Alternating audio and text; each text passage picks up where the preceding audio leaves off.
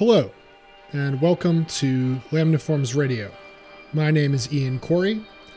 I am the songwriter in the band Lamniforms, and normally I use this podcast to have conversations with other musicians and artists about their songwriting process or a new album or project that they've just released.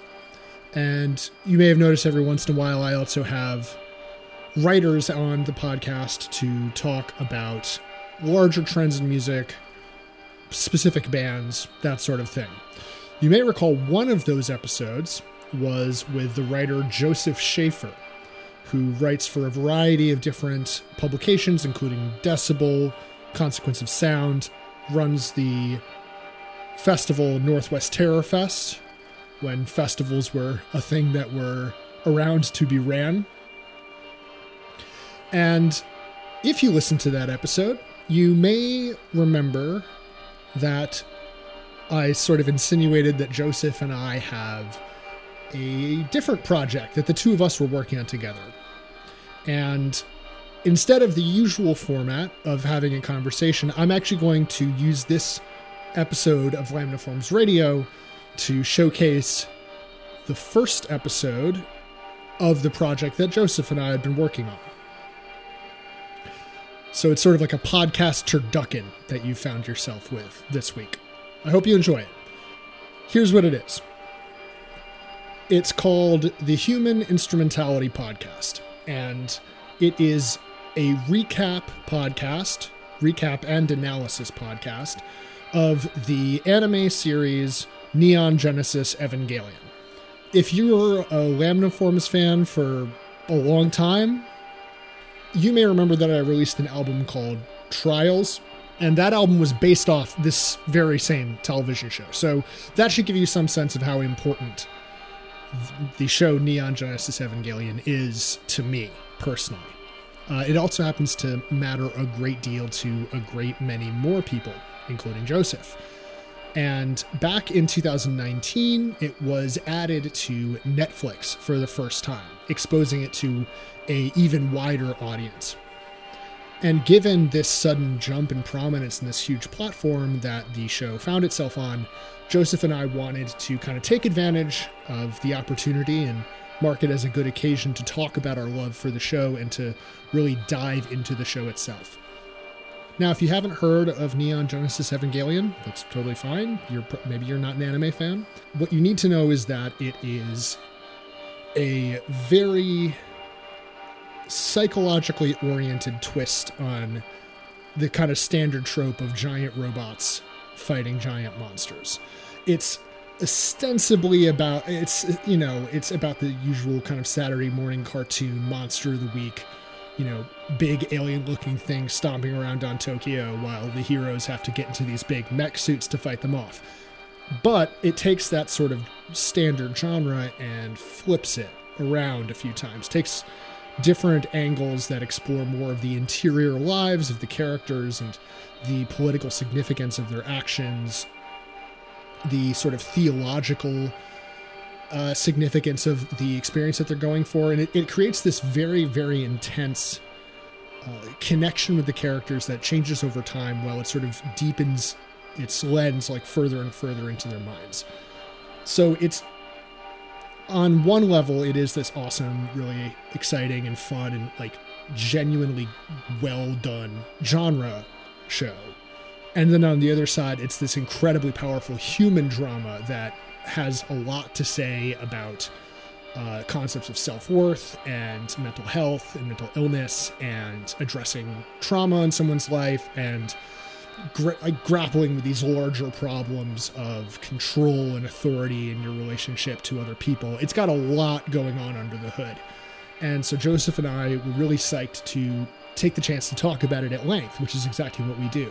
Now, this first episode that I'm going to play for you of the Human Instrumentality Podcast, it doesn't really have too much to do with Evangelion itself. It's more of a primer and a chance for us to provide historical context for the show. So it's a bit more stilted than we are usually on the rest of the show's run. And right now we're about 5 episodes in. And after this first episode, every episode of the podcast covers 2 episodes of the show. So if you'd like to listen along, if it's your first time watching the show, or if you are game for a rewatch, I think this podcast is a really, really good companion to watching the show. And on it, it took us a long time to put together. We started in 2019. We wrapped up in 2020. So a ton changed over the course of the time that we were recording the show. And I think it also serves as just this really great time capsule of Joseph and I's friendship during a really, really weird time to be alive in America. So I really hope you check it out. I really hope you like it. This episode that I'm about to play for you, you don't have to have seen Evangelion to listen to it. So maybe this is your opportunity to both hear about the show for the first time and understand kind of why we're so excited to talk about it. Thank you for bearing with a sort of oddball episode from me this week. I really hope you check this out. We're on iTunes, we're on Spotify, we're on Apple, all the usual places that you can find podcasts. I'm not a genius about this sort of stuff, as you can probably tell, but Joseph has really put in a lot of work to put this show into as many places as you can find it as possible. So yeah, here it is. I'll stop talking now. I really hope you enjoy it, and check out the Human Instrumentality podcast wherever podcasts are found.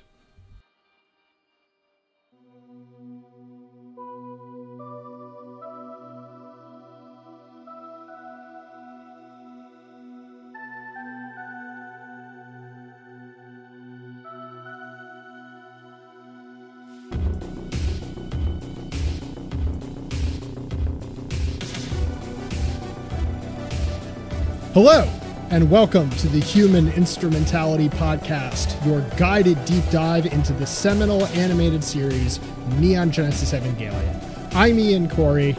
And I'm Joseph Schaefer.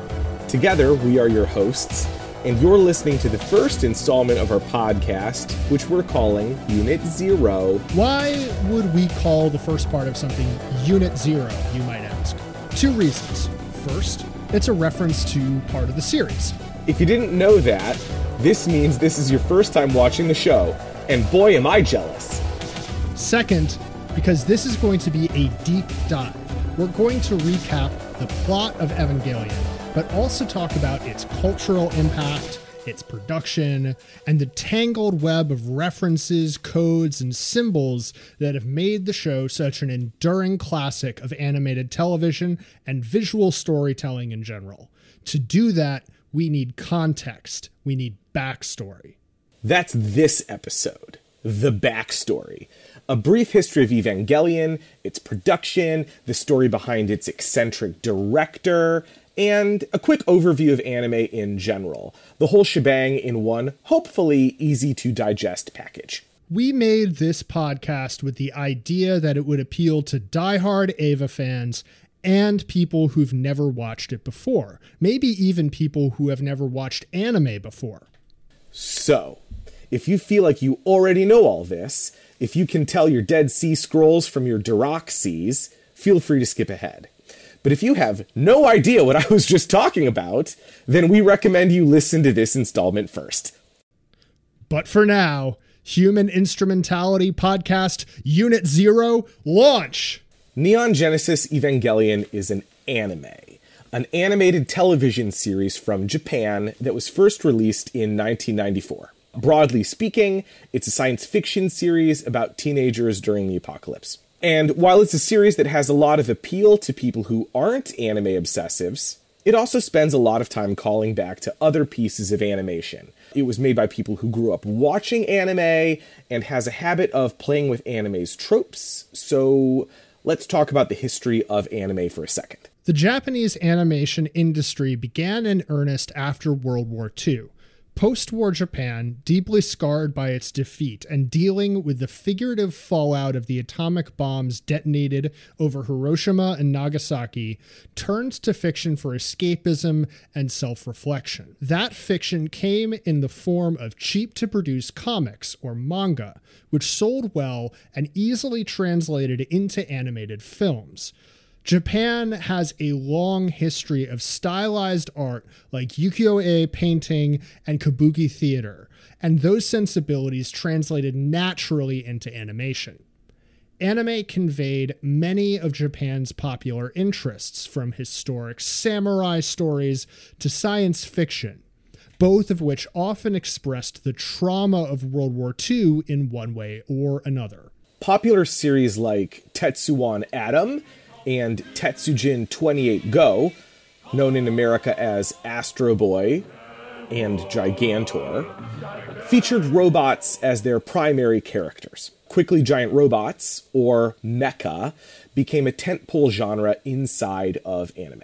In the early 70s, an artist named Go Nagai, his series Mazinger Z was the first show to put a pilot inside of a robot while also launching a successful line of toys, making mecha a highly profitable genre. Mazinger Z portrayed mecha as superheroes in an overstimulating world of sex and violence.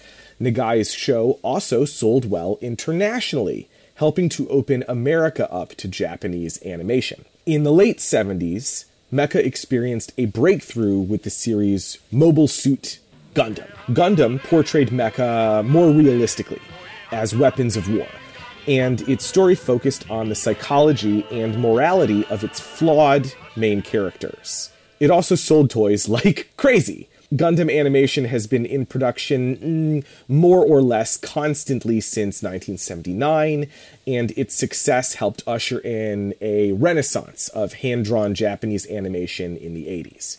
Shows like Mazinger Z and Gundam were foundational influences on a young man named Hideki Anno, the creator and director of Neon Genesis Evangelion. Born in 1960 in a city called Ube on Japan's inland sea, Anno was a lifelong otaku in the American sense.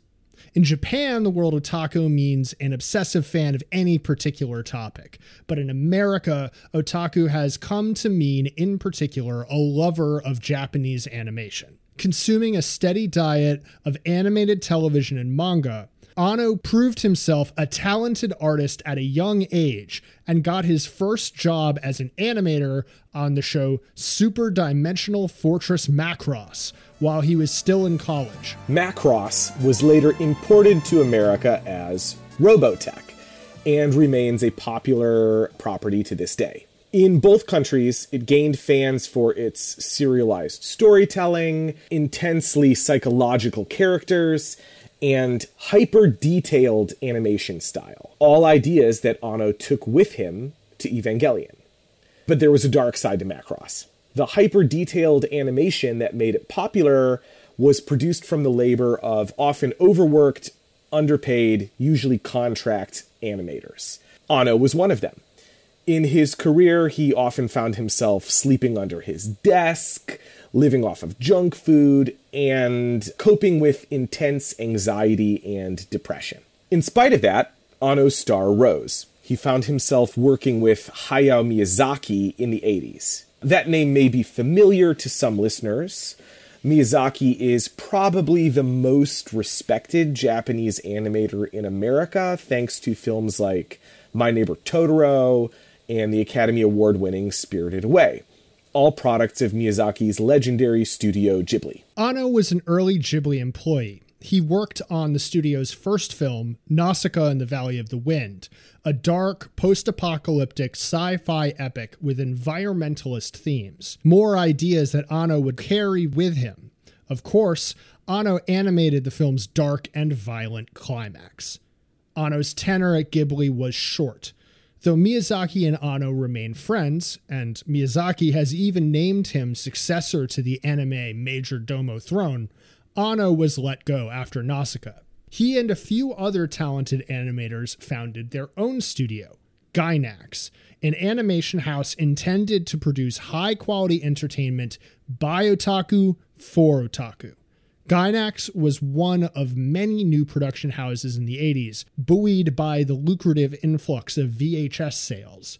Many of these houses used that budget and the freedom of video to push the envelope of what anime would allow. This was the environment that produced seminal works like the film adaptation of Akira and the genre's auteurs, people like Satoshi Kon and Mamoru Oshii. Anno directed one of Gainax's first hits, a film called The Wings of Hanamise, and later a short giant robot show with a melancholic edge called Gunbuster. He remained in Miyazaki's shadow, though. Rather than an original work, his second project as director wound up being an idea that Miyazaki had pitched earlier and then abandoned. An adaptation of Jules Verne's classic novel 20,000 Leagues Under the Sea. Renamed Nadia Secret of the Blue Water, the series aired in 1990 at the tail end of anime's most creative era, in my opinion. Nadia was a hit with animation fans, but Anno had very little creative control over the project, and at times its storytelling lags. After the series, he fell into a deep, life-changing depression. While Anno recuperated, the golden age of 80s anime was coming to an end. Massive televised adaptations of children's comics like Dragon Ball Z and Sailor Moon gained a stranglehold on the airwaves. Even Mobile Suit Gundam seemed out of steam in 1994. The series abandoned its original storyline and rebooted as the more juvenile G Gundam, a show that discarded the original mecha show's stern realism and replaced them with kung fu movie tropes, and mecha designed to sell even more toys than before. The anime industry was ready for someone to flip the table.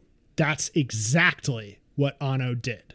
He bounced back from his psychological hardship with the concept for a new show, one that would reconcile the mythic storytelling of early mecha shows like Mazinger Z with the more sophisticated artistic tendencies that he picked up from Gundam, Macross, and Miyazaki's films.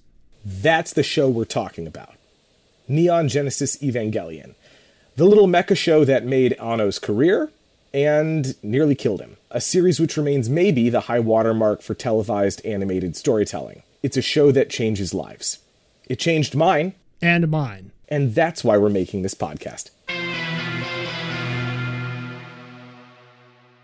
So that's the context in a macro sense, no pun intended. A Macross sense? A Macross sense. There you go. But I think it's also worth saying that this is not just a show that matters in sort of the broader historical context of anime, but it also, as our summary alluded to, does have some very personal value to us as viewers. So it might be important to lay out some context for how the two of us came across the show and maybe give a hint as to why it means so much to us. That's absolutely correct. We're going to try to avoid spoilers throughout the series, and especially in this episode, which means we're probably going to be talking around some of the important parts of Evangelion. Please forgive me for being a little oblique.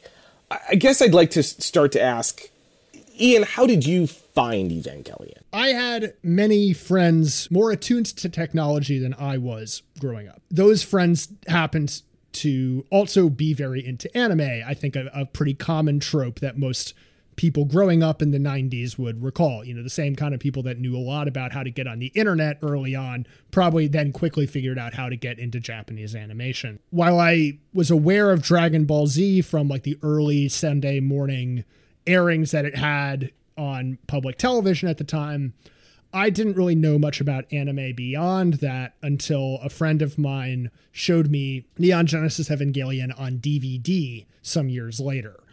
He introduced it to me in a very kind of ass-backwards way. I watched episodes out of order. I saw the ending of the show before I saw the beginning of the show. But just from that, I was hooked. I was hooked by the boldness of the style, the experimental leaps in form that the show would take, as well as just the absolutely mind-boggling action sequences that the show had on offer. It took me many years to get back to it, but eventually once I was a bit more steady on the internet myself, I found it on YouTube. I would find old rips of it that made it onto Mega Upload, stuff like that, and watched the show for myself when I was about 19 and fell completely in love with it. As a musician, I started writing songs inspired by Evangelion. It became like a big part of my creative life going forward. And then, you know, after many years of kind of not thinking about it, it got added to Netflix. which is when you reached out to me about maybe doing a podcast about Evangelion. So how did you find out about Evangelion, Joseph? It's interesting. I didn't know that you actually watched the end first. Sorry, I am going to answer your question. It's just that's fascinating to me. Yeah, no, it's not the way I would recommend anyone else watching the show. And if you're listening along, definitely don't watch the show that way. Go episode to episode the same way that we are. Yeah, to be clear, here's the format we're gonna use going forward. The first part of the episode is going to be like a brief, maybe less brief as it goes on because it just gets more complicated, recap of a pair of episodes. We're not going to do like one episode of the podcast per episode of the show because the episodes are short. They're like 20, 22 minutes long. And then we're going to talk about it.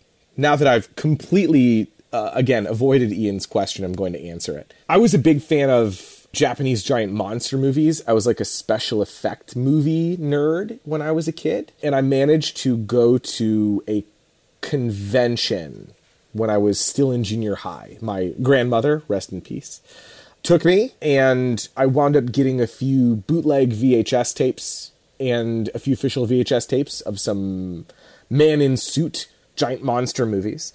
And attached to the beginning of one was the trailer to Evangelion. I believe this trailer was just made for the US distribution office, and this would have been like the first time they struck it to VHS in America. And I was just floored. I probably watched that trailer more than I watched the movie it was in front of, because I can't tell you what movie it was in front of. I tried like hell to find this fucking show, and that proved really difficult because unlike Dragon Ball Z, unlike Sailor Moon, unlike Robotech, finding Evangelion in America was really difficult. It didn't show on American TV until much later, and even then it was pretty heavily edited. It's normal for like anime to be fairly decently like clipped to air on American cable, especially in the early 2000s, because there's some cultural differences that just don't translate. But Evangelion is like especially, how do I want to say this? Controversial, button pushing, triggering. What do you want to say? All of those things are true. I was just going to say something like it cuts against the grain of typical, as far as my life goes, Midwestern, like American milk toast aesthetics, which is why I liked it. That's why I wanted it, right? Like that's why I tried like hell to find it.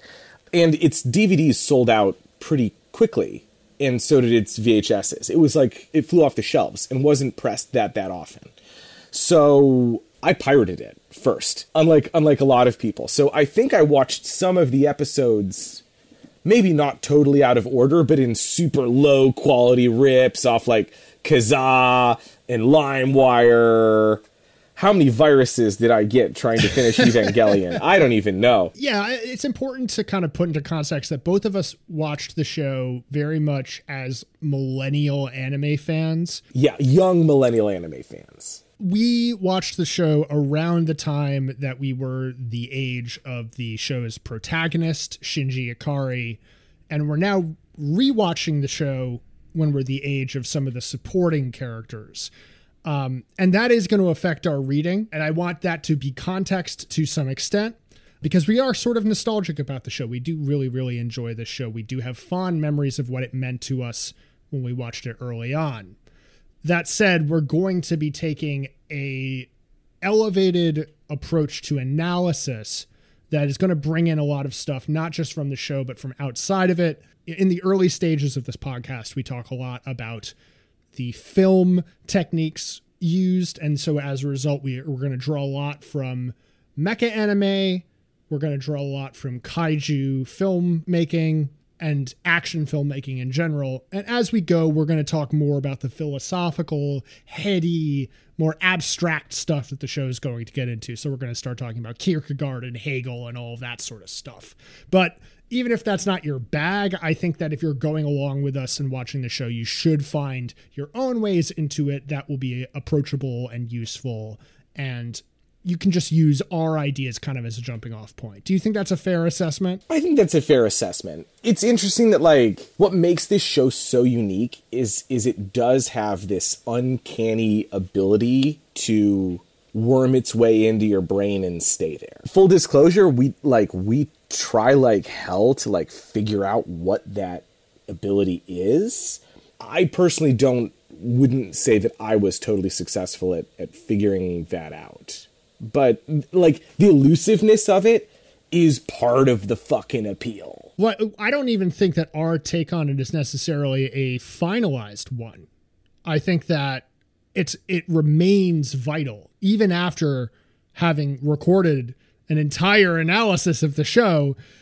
I still feel like there's more to uncover. And so I'm really excited about what happens when we share our thoughts with you, the listener, and hear what you have to say about it. It's a show that really does have a lot of sentimental value to the two of us. Yeah, it's true. It, I think, speaks to a very particular kind of emotional state of being. As we mentioned in the summary, Anna was very depressed before making this particular show.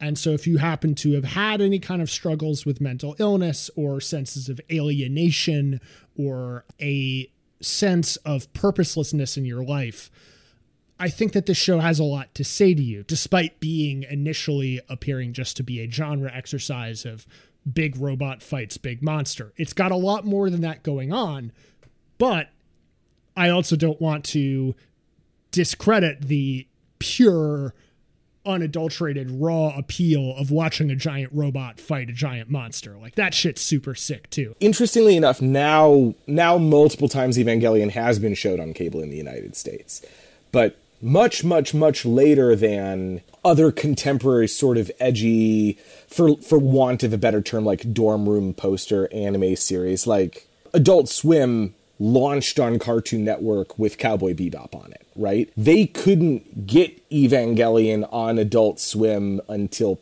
I'm going to pull a number out of my butt, forgive me if I'm wrong, but I think it's like 8-9 years later, right? Evangelion was like, the animation was no longer cutting edge by the time it like made it onto basic cable in the United States.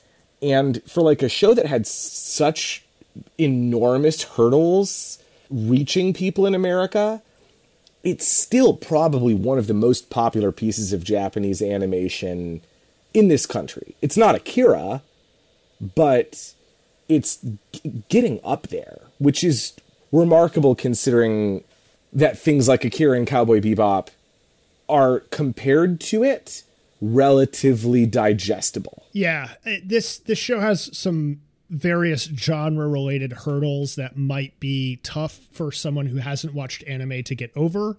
The way that it jumps around tone, the pace of the editing. I think unlike something like Cowboy Bebop, which consciously is drawing from a long history of American filmmaking, Neon Genesis Evangelion is not as interested in playing to Western tropes. And so it may be somewhat confusing to someone who is unfamiliar with the particular rhythms of anime. Do you think that's fair to say? Totally. That's why we're doing this. I guess, yeah, this is, in a weird way, this is like a letter of encouragement to our, I don't know about our younger selves, but at least my younger self, right? Or someone who might be a lot like my younger self, but is a Zoomer, I suppose. Then again, I don't know if that person exists.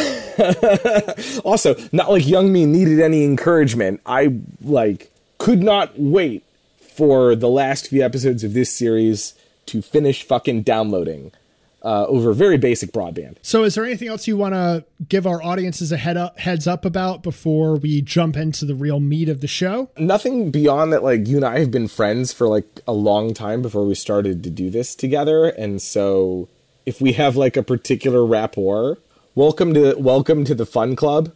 That's very true. You'll have to, of course, excuse the two of us having fun, but I hope that you have fun with us, because this show is heavy, but it's also fun. And I think even the heavy parts will be more enjoyable and more gratifying if you come along with us. I hope that that's the case anyway. Yeah, I hope that, as we go along, we'll just be able to sneak in little bits of fan service for those in the know as well.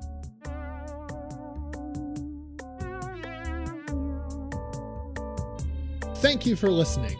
If you liked the episode, please rate, review, and subscribe. If you want to share your thoughts on the show or about anything really, email us at humaninstrumentalitypodcast@gmail.com. You can follow us on Twitter at Another AvaPod and on Instagram at Human Instrumentality Pod. Extra special thanks to Kira Anderson for the graphics and web design. See you next week.